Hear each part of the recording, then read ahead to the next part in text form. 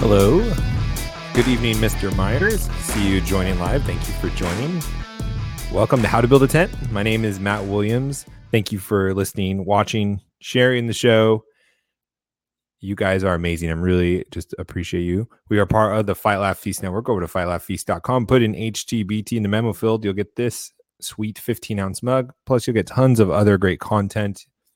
We have a book club where we're reviewing different business books and other books that will help you be more successful. We have a great 10-unit course on sales, and we got tons of other great stuff as well, great content. And most of all, you'll be supporting us as we are proclaiming the Lordship of Jesus in every area of life. If you haven't already, please follow us on How to Build a Tent on the social media sites. You can email me, Matt, at howtobuildatent.com. A lot of people that email me topics and ideas and questions. I'd love to hear from you. I love talking with you guys and helping you take it to the next level, be more successful. If you haven't checked out Reformgelical with A.D. Robles and myself, that is just such a blast. I love that show so much. It's growing like crazy too. Just watching the numbers week over week has been really exciting.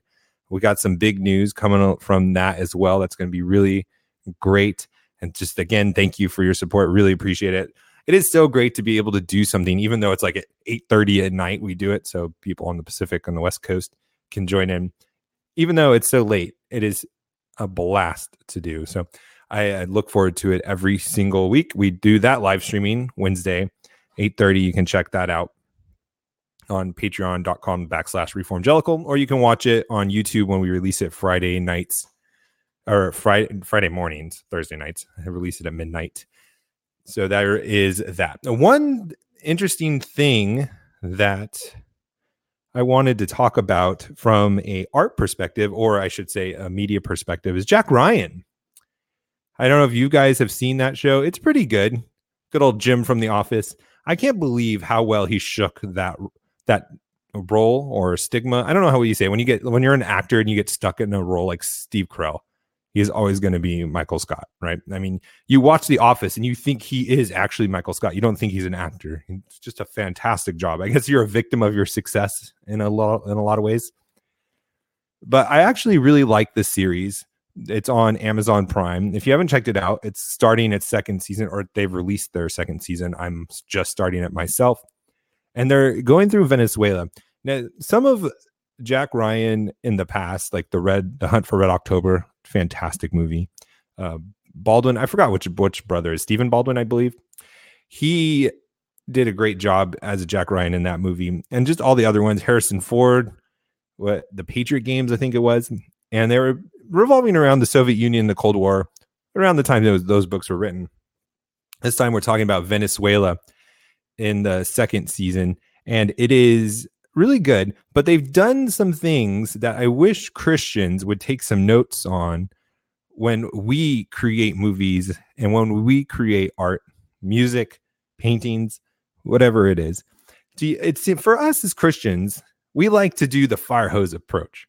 If we're going to write a movie and we think it's going to be Christian, it's going to be Christian, and you're going to know it's Christian, and there's going to be this Christian message that basically just hits you in the face, knocks you over the head, which isn't bad, but there's other things that we can do. We can switch it up every once in a while. And one of the things that the movie industry, the left, the liberals who control the movie industry, Amazon and so forth, they do well is they sneak it in. And it's really interesting to watch. If you go back and you maybe watch Friends or you watch older sitcoms, and you'll notice it's not as in your face, their agenda, as it is today, but you'll start noticing subtle hints, subtle plays, subtle roles, subtle scripts that start to itch or incrementally implement or introduce their plan and what they are trying to accomplish. And I noticed this with Jack Ryan, and getting back to the show I was talking about in the beginning. And he talks about, he's teaching a class in the CIA in Langley, and he's talking about Venezuela and how rich they are. They're rich in oil. It's true. They're rich in gold, which may be true. It sounds kind of familiar, but I'm not sure about that one.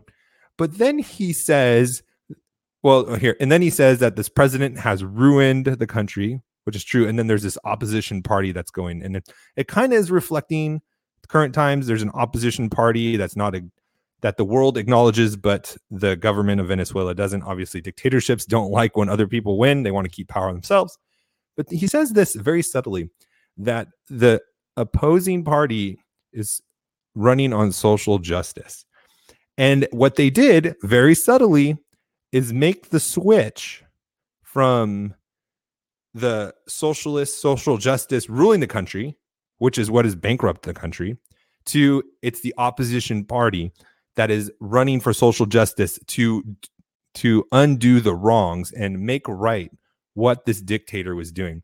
They're trying to separate social justice in America. They're trying to separate the left-wing agenda in America for us from Venezuela.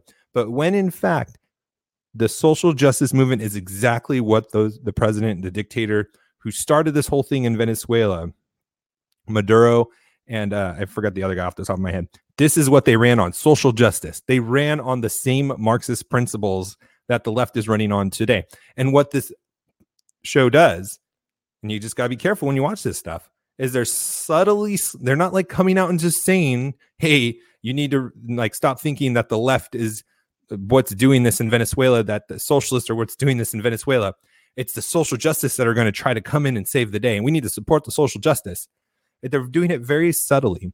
And I just wish that Christians would do the same in a lot of the art. I think our art, our movies would be received a lot better or more received if we would start being a little more subtle. So that's just my thought when I was watching this. Speaking of social media and the battles that are ahead, there's some interesting things that were on my Twitter feed. And the first one is the U.S. is officially beginning to pull out of the Paris climate deal.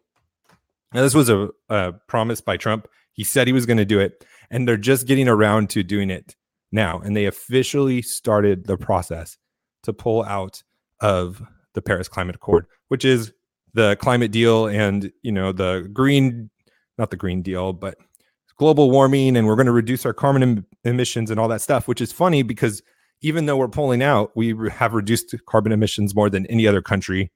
China and India are like the biggest offenders, but we're pulling out and we're the bad guys because we're pulling out. But it's going to take a year. And that really just reminded me, we're coming up on re-election for Trump. And he said from the beginning he was going to pull out.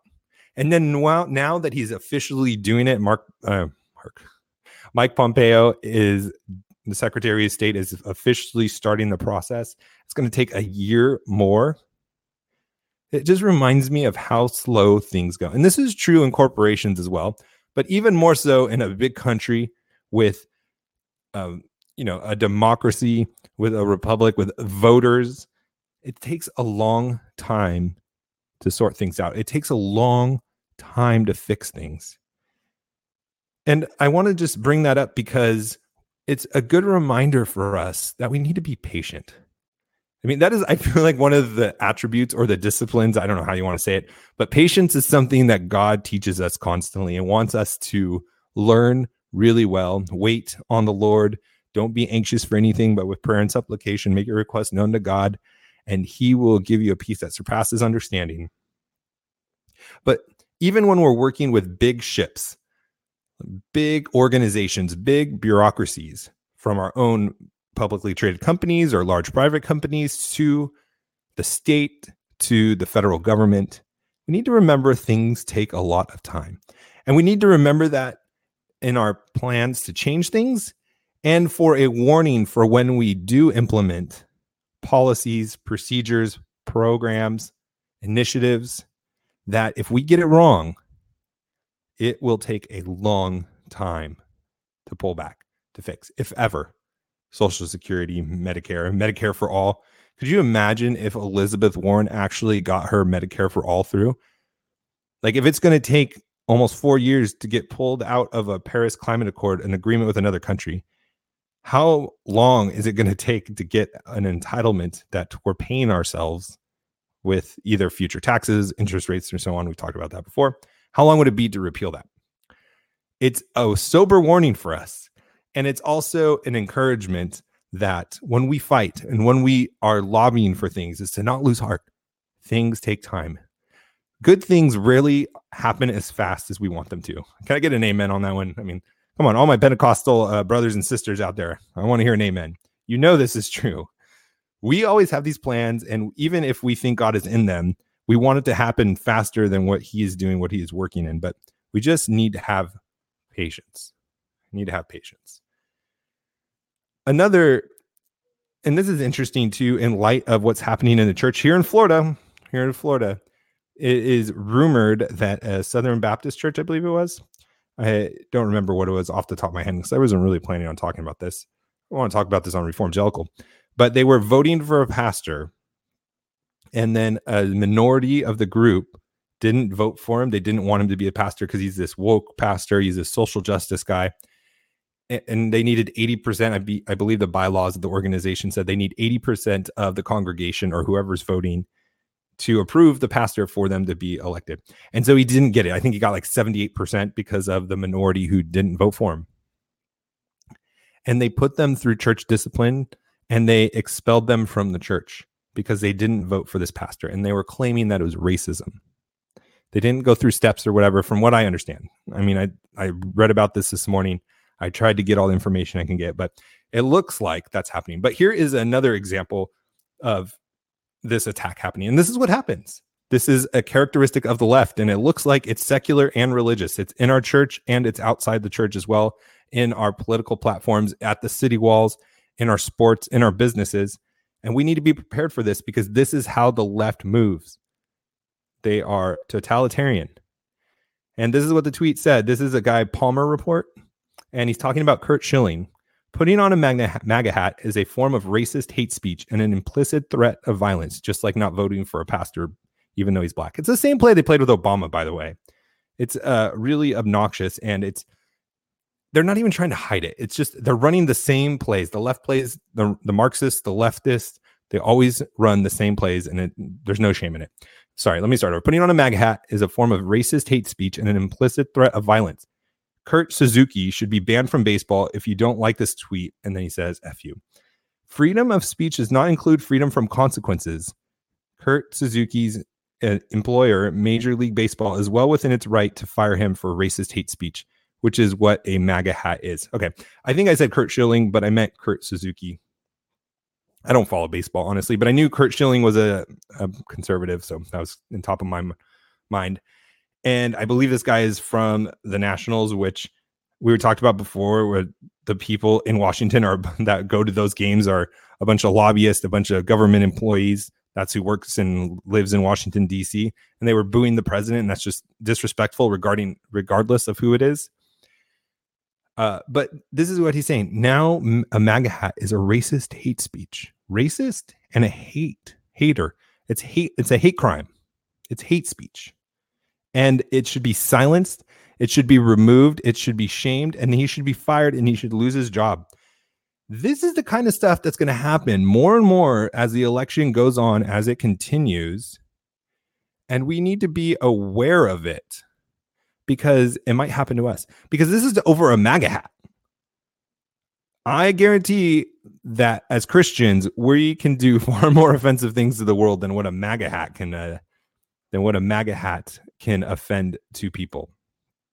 So be prepared. Do not be fearful. Greater is he that is in us than he that is in the world. You can have boldness, but be prepared. Understand, one of the most effective defenses we can have as Christians, or in any situation in life, is to recognize and call out the plays that are being presented against us. For some reason, even in our own minds and in our own hearts, when we can identify the play being made, it becomes less effective. So be wise, understand what the world, what the left, what the Marxists are playing against us, and be prepared. Along those same lines, another play that has been running that we should all be aware of, that we all probably have heard about, is shadow banning, right? But apparently Donald Trump Jr. is saying his Instagram and Twitter are being shadow banned, which two different companies, right? Instagram's owned by Facebook, which Zuckerberg thinks is the reason that the FCC is going after them, is because they bought Instagram, which is interesting. mean, they bought it 5-10 years ago. And they believe they're shadow banning his book. So they're trying to cut off his funding, making money. And he goes through a bunch of different things. But if they would do it to the president's son, you better believe they're doing it to all of us. You better believe it. Again, we just need to know what's going on. We need to identify it, be aware of it, and then pray about it and continue doing what God has called us to do. And let's not lose heart. Let's push on and let's watch what God does in our lives as we strive for success. Let's go out, be successful. Talk to you tomorrow. God bless.